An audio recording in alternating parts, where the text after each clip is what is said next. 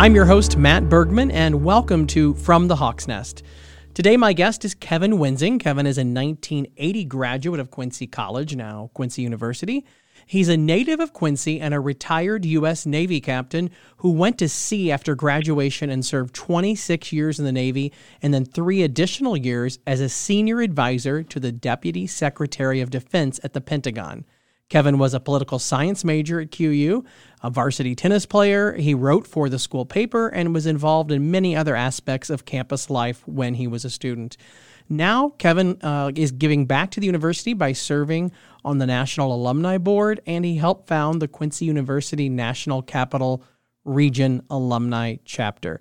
Kevin, thank you for joining us today. We're going to talk about your military career and your area of service and some of your accomplishments and opportunities, and we'll try to squeeze all that in the time allowed. Kevin, welcome. Matt, thanks very much. Great to be with you.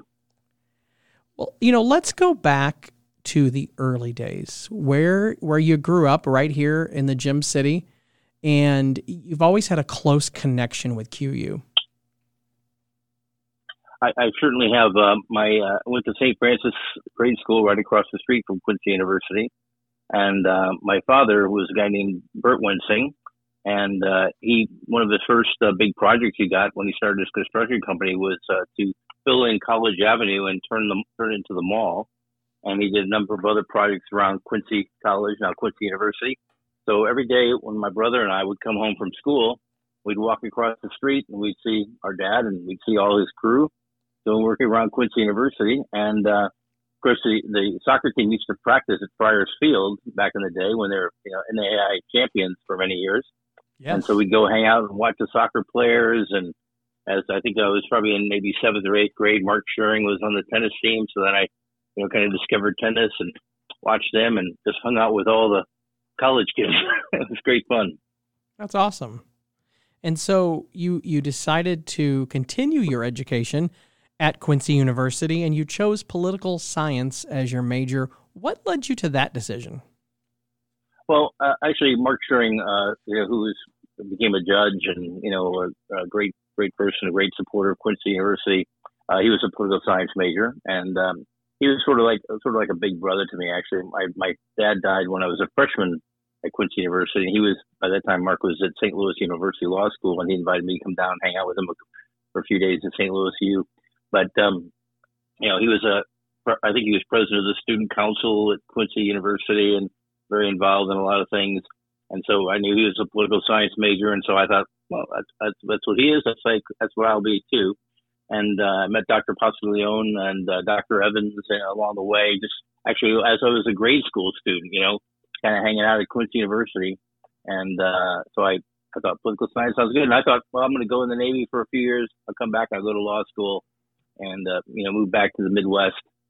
But after going around, Asia and Australia and Middle East and so forth, I thought, well, maybe I'll do one more tour in the Navy. So they sent me to shore duty, and I was a surface warfare officer on a helicopter carrier initially, and then I went to shore duty, became a public affairs officer, and I thought I'd get out after that point.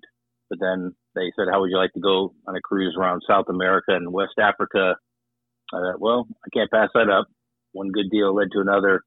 Wound up doing 26 years, serving all around the world. So never got around to moving back, but it's sort of been a dream still to get back to Quincy and as many times as I can, get back to the Midwest.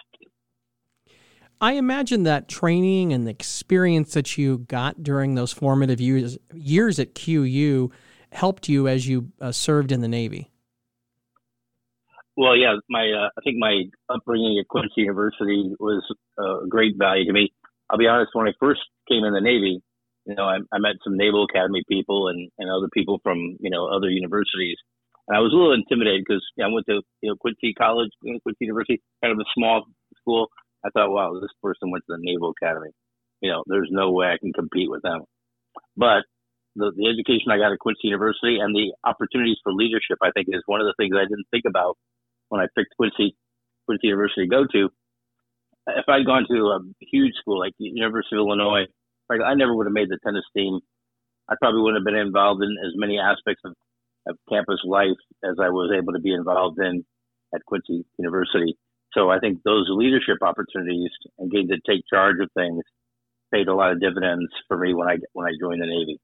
And so I found that the education at Quincy University was, on a par with anybody else in the country. And so I got over that intimidation pretty quickly.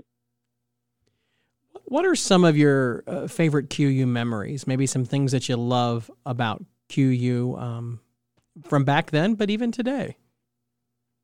Well, when I was a youngster, going to the Hawks soccer games and the Mart Heinen Holiday basketball tournament, that was always great fun. I remember going there, kind of roaming around and hanging out with, Pete Franco was one of the star basketball players, and Al Hardy was one of the star soccer players, and all these guys. There was another person, I think his name was Rich O'Connell. He went by Shakespeare when he was there. I think he may have, I don't know what his major was, but he later became a WGEM radio DJ, and I think he moved back to Chicago and became a DJ, at least for part of his career. So, that was a big influence on me as a young, kid from St. Francis. And then I went to Quincy Catholic Boys, became Notre Dame. So that kind of upbringing in the sort of the Catholic tradition, meeting those people, hanging out with them, seeing how they acted. And then when I actually got to Quincy, University, the faculty was superb, I thought, and a little intimidating at first because sometimes I wasn't necessarily the best student, but they kind of coach you and bring you along. Again, what you get at Quincy University over other huge schools is the professors know who you are, and they can coach you and help you if they see you sliding. Whereas in a big school, if I had gone to some factory university, I would have probably been lost in the crowd and they wouldn't have known who I was. So I think that paid a big dividend for me. So the people at Quincy University were really the key.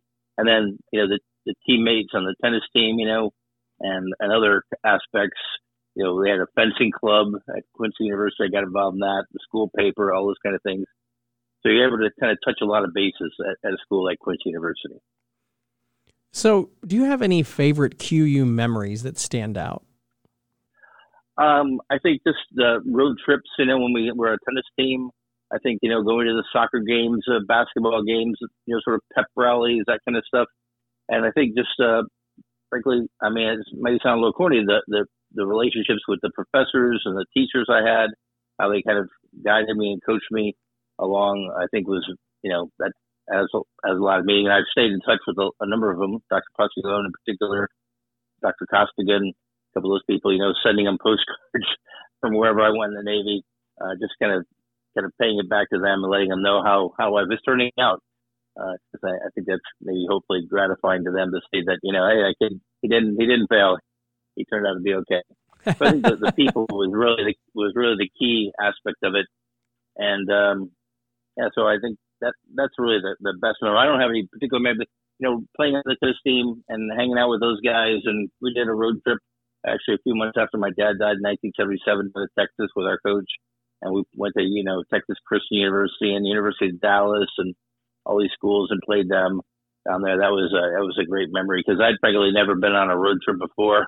I was a little kid from my Quincy, a townie as they used to call us, right? Guilty. I was a townie, so I exactly. And I grew up like 2 blocks from school over on Elm Street.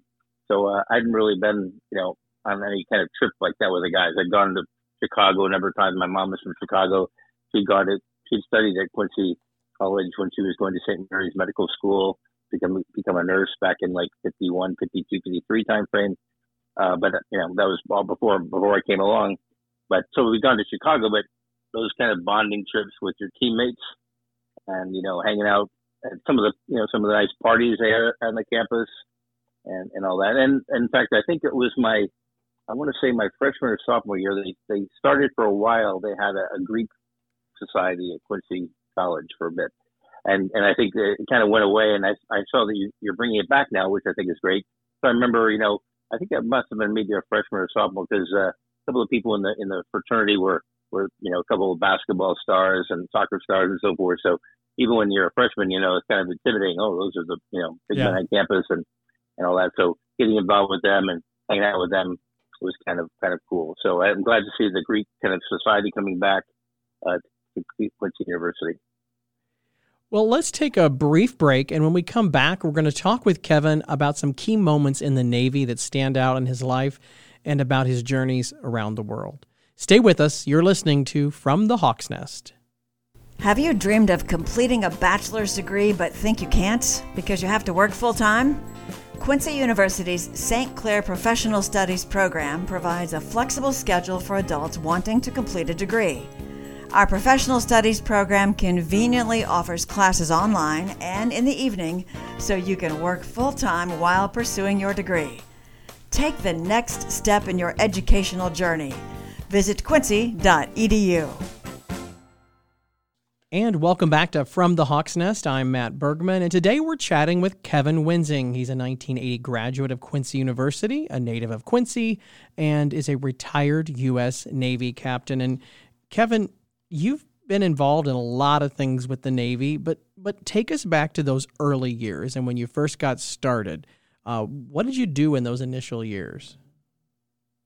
When I graduated from Quincy College, Quincy University, I went off to Newport, Rhode Island. In fact, what I had done after my dad had passed away, I kind of started thinking, okay, what am I going to do? So I started looking in my junior year at maybe serving the military. So I looked at ROTC programs. So I found that they had a way you could go and do 2 years of ROTC if you went to Newport, Rhode Island to do a thing called Naval Science Institute and catch up on your first 2 years of ROTC. And if you did well enough, you could qualify for a scholarship. So I went to Newport actually in 1979 after my junior year at Quincy College for the Naval Science Institute.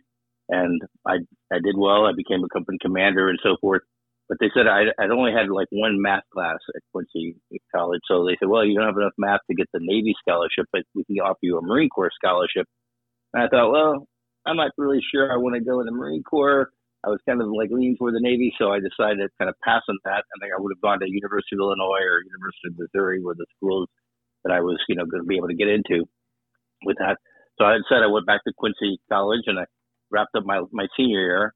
And I applied for Officer Candidate School. And since the Navy had kind of gone through the paperwork the previous year for me for Naval Science Institute, I got accepted to Officer Candidate School. So I think it was 2 weeks after graduation, I found myself in Newport, Rhode Island again. And that actually worked out well because when I showed up, I had this experience from the previous summer. So my gunnery sergeant who was training us asked if he thought I was prior enlisted because I, knew how to march and make my bed and, all the military kind of courtesy stuff. And I said, no, I was at that Naval Science Institute last summer. So I did well as company commander, got selected by the gunnery sergeant for that and, became a surface warfare officer. So I got in that pipeline. I went to San Diego on the USS Tripoli, a helicopter carrier, and, qualified as an officer of the deck underway and did a tour in weapons department, engineering department, operations department, kind of getting the whole Navy experience over those almost 4 years that I was on that ship. Did a couple of deployments to the Persian Gulf, Indian Ocean, Australia, Hong Kong, Western Pacific, pretty much a lot of time at sea. And then when I came off that ship, I switched over to public affairs duty. I got sent to Orlando, Florida, and where they had a boot camp back in that period where they trained men and women recruits, and the nuclear power school was there as well. So I got sent to Orlando as a public affairs officer, and I thought, wow, I get to work for a one-star admiral. That's pretty cool. And had all kinds of visitors. So every week we had a graduation. So the Secretary of the Navy would come, the head of the Egyptian Navy, the Chilean Navy. You get the picture. Every Navy in the world, they had people coming. And so I would take care of all of them. Also, all kinds of accidents, incidents, tragic deaths, things like that, dealing with the press. And anyway, one opportunity after another, off to South America, did a cruise around all of South America, Western Africa.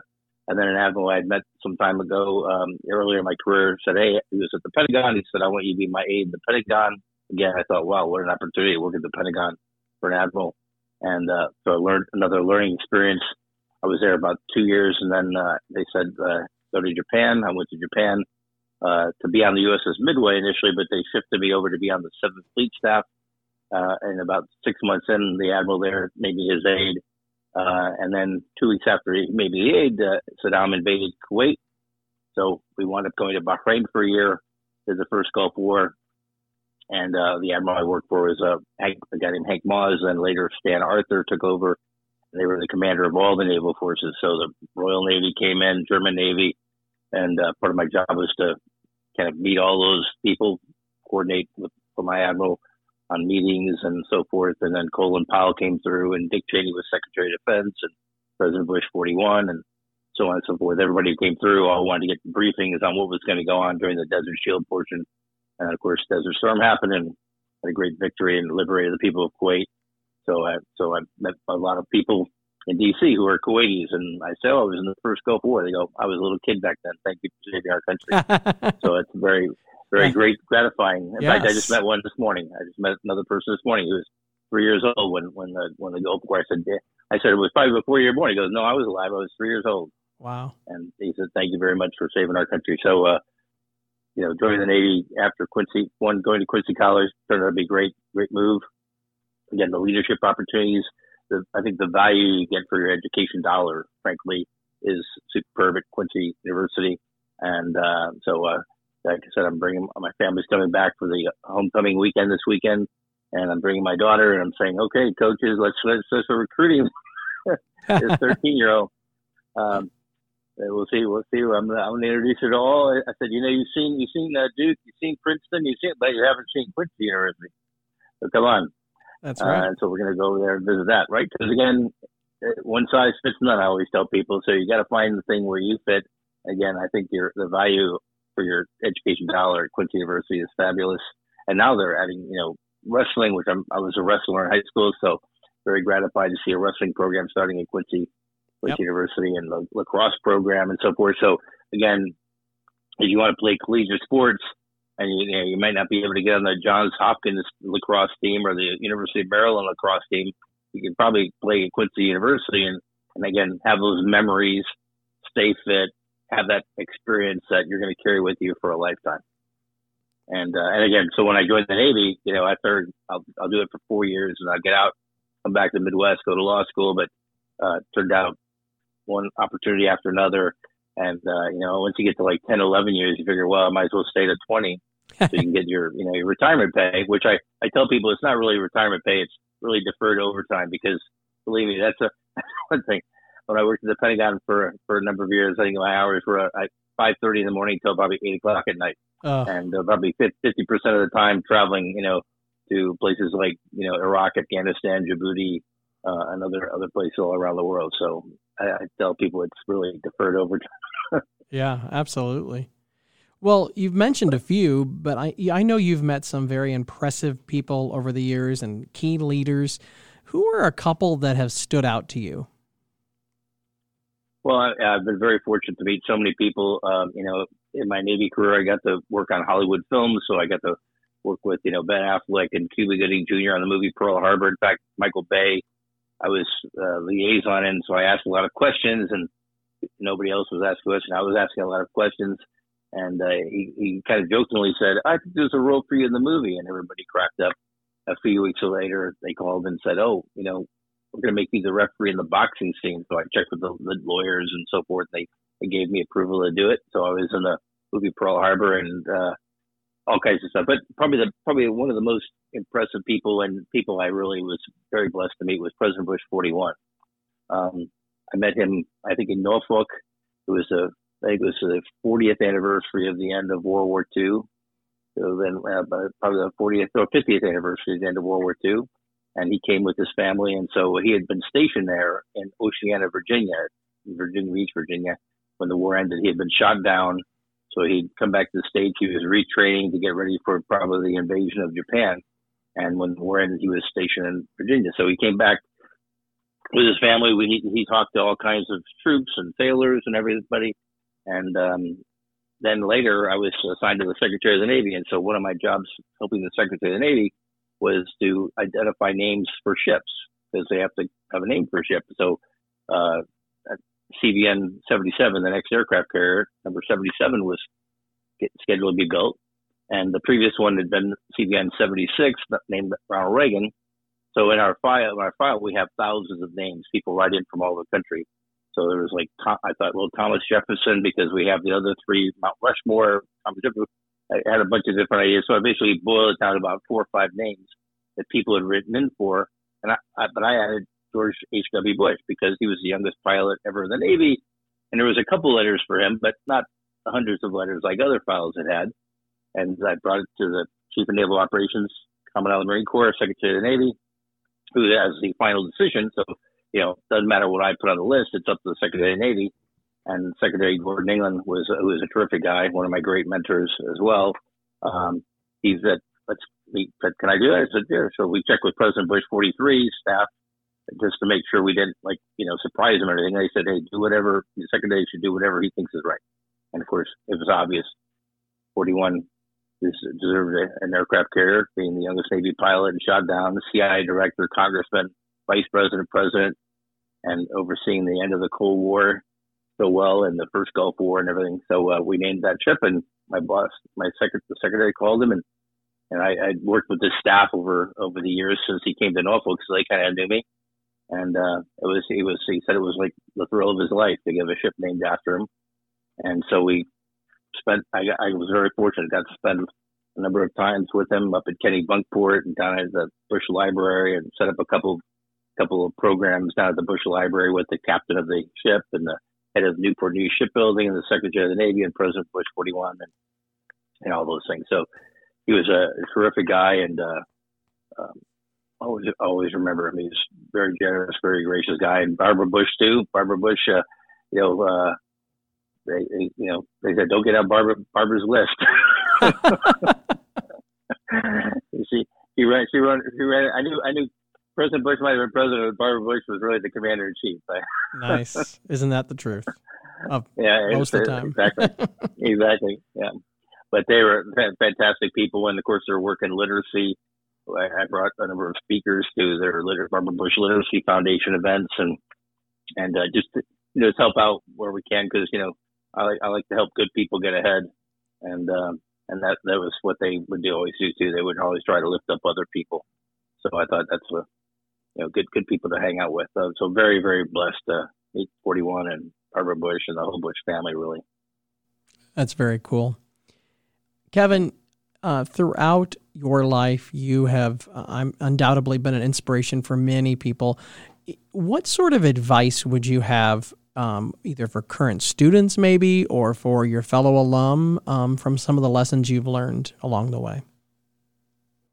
Well, I kind of learned a few lessons along the way. My old boss, Gordon England, who was he had been the head of Lockheed Aircraft Company, helped design the F-16. Then he went to General Dynamics Land Systems, helped develop the Abrams tank, brilliant engineer, and he became Secretary of the Navy. I really didn't know who he was, except for what positions he had held, but just a really outstanding person.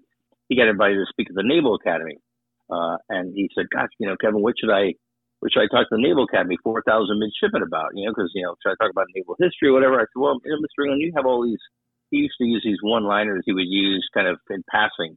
I said, so we basically developed 14 things he used to say all the time, his 14 principles of leadership. So he talked about these principles of leadership, and they were all very simple, but the one that is kind of principle one is like treat everyone with dignity and respect, and always be forthright, honest, and direct with everyone, every person, and every circumstance. So if you treat everyone with dignity and respect, and you are forthright, honest, and direct with every person and in every circumstance, I think you can't really go wrong with that kind of guidance. And so that's what I try to do with people. And of course, I think the other thing, going back to Quincy College and Quincy University, the lessons you learn there from that sort of Franciscan tradition that St. Francis, that Quincy University has. I think those things, that kind of whole Franciscan tradition that whether you're Catholic or what, when you go to Quincy University, I think you just pick it up, right? From the professors, from the community, from the feel of that whole campus there. I think those Franciscan values, again, don't have to be Catholic or anything else, because those are just good human values of taking care of other people, treating people with dignity and respect, being honest, and admitting, your faults when you're, like the prayer of St. Francis. I have that, on my phone, in my head, and I repeat that sometimes when I'm like driving down the road on the trip or whatever. I think of that quite often, and I know that my going to St. Francis grade school and Notre Dame and Quincy University have embedded that. And again, I don't even think about it. It just is part of me. So I think the values you get at Quincy University, if you're paying attention, right, and you'll just absorb them. And we need more people out there in the world now and in the future that have those kind of values, right? And then exemplify those values to other people. And I think then people will be drawn to you if you do that. Well, Kevin, thank you so much for taking some time out of your day to join us on From the Hawk's Nest today. Well, thank you. And I hope to see all my alumni brothers and sisters in September. And I look forward to seeing you and Dr. McGee and everyone, and go Hawks. All right. Kevin, thank you. And be sure to tune in next week for another episode of From the Hawk's Nest, where we talk to alumni, friends, Franciscan friars, and students, and hear their perspectives and their QU journey. I'm Matt Bergman, and it's always a great day to be a Hawk.